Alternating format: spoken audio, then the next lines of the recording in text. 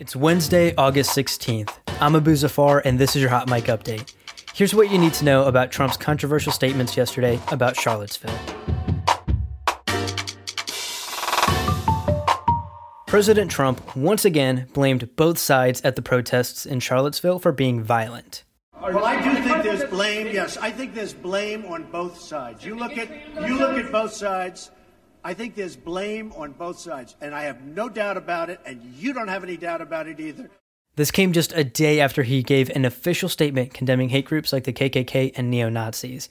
Trump repeated over and over that not all the white nationalist protesters were neo-Nazis.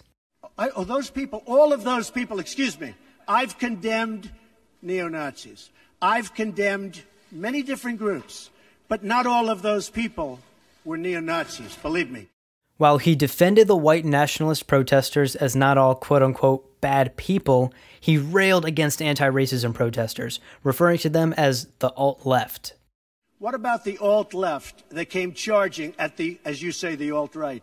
Do they have any semblance of guilt? Let me ask you this. What about the fact they came charging with clubs in their hands, swinging clubs? Do they have any problem? I think they do.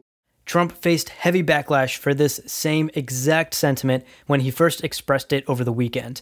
He didn't call out any specific hate groups at the time.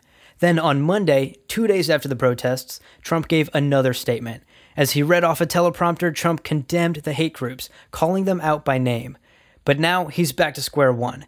Trump may have condemned neo-Nazis and the KKK, but he continues to defend a group that was protesting the planned removal of a Confederate monument, a group of white nationalists who stand for racism and bigotry. And Trump is either unaware of that fact or choosing to ignore it. And you had some very bad people in that group, but you also had people that were very fine people on both sides. You had people in that group, excuse me, I saw the same pictures as you did.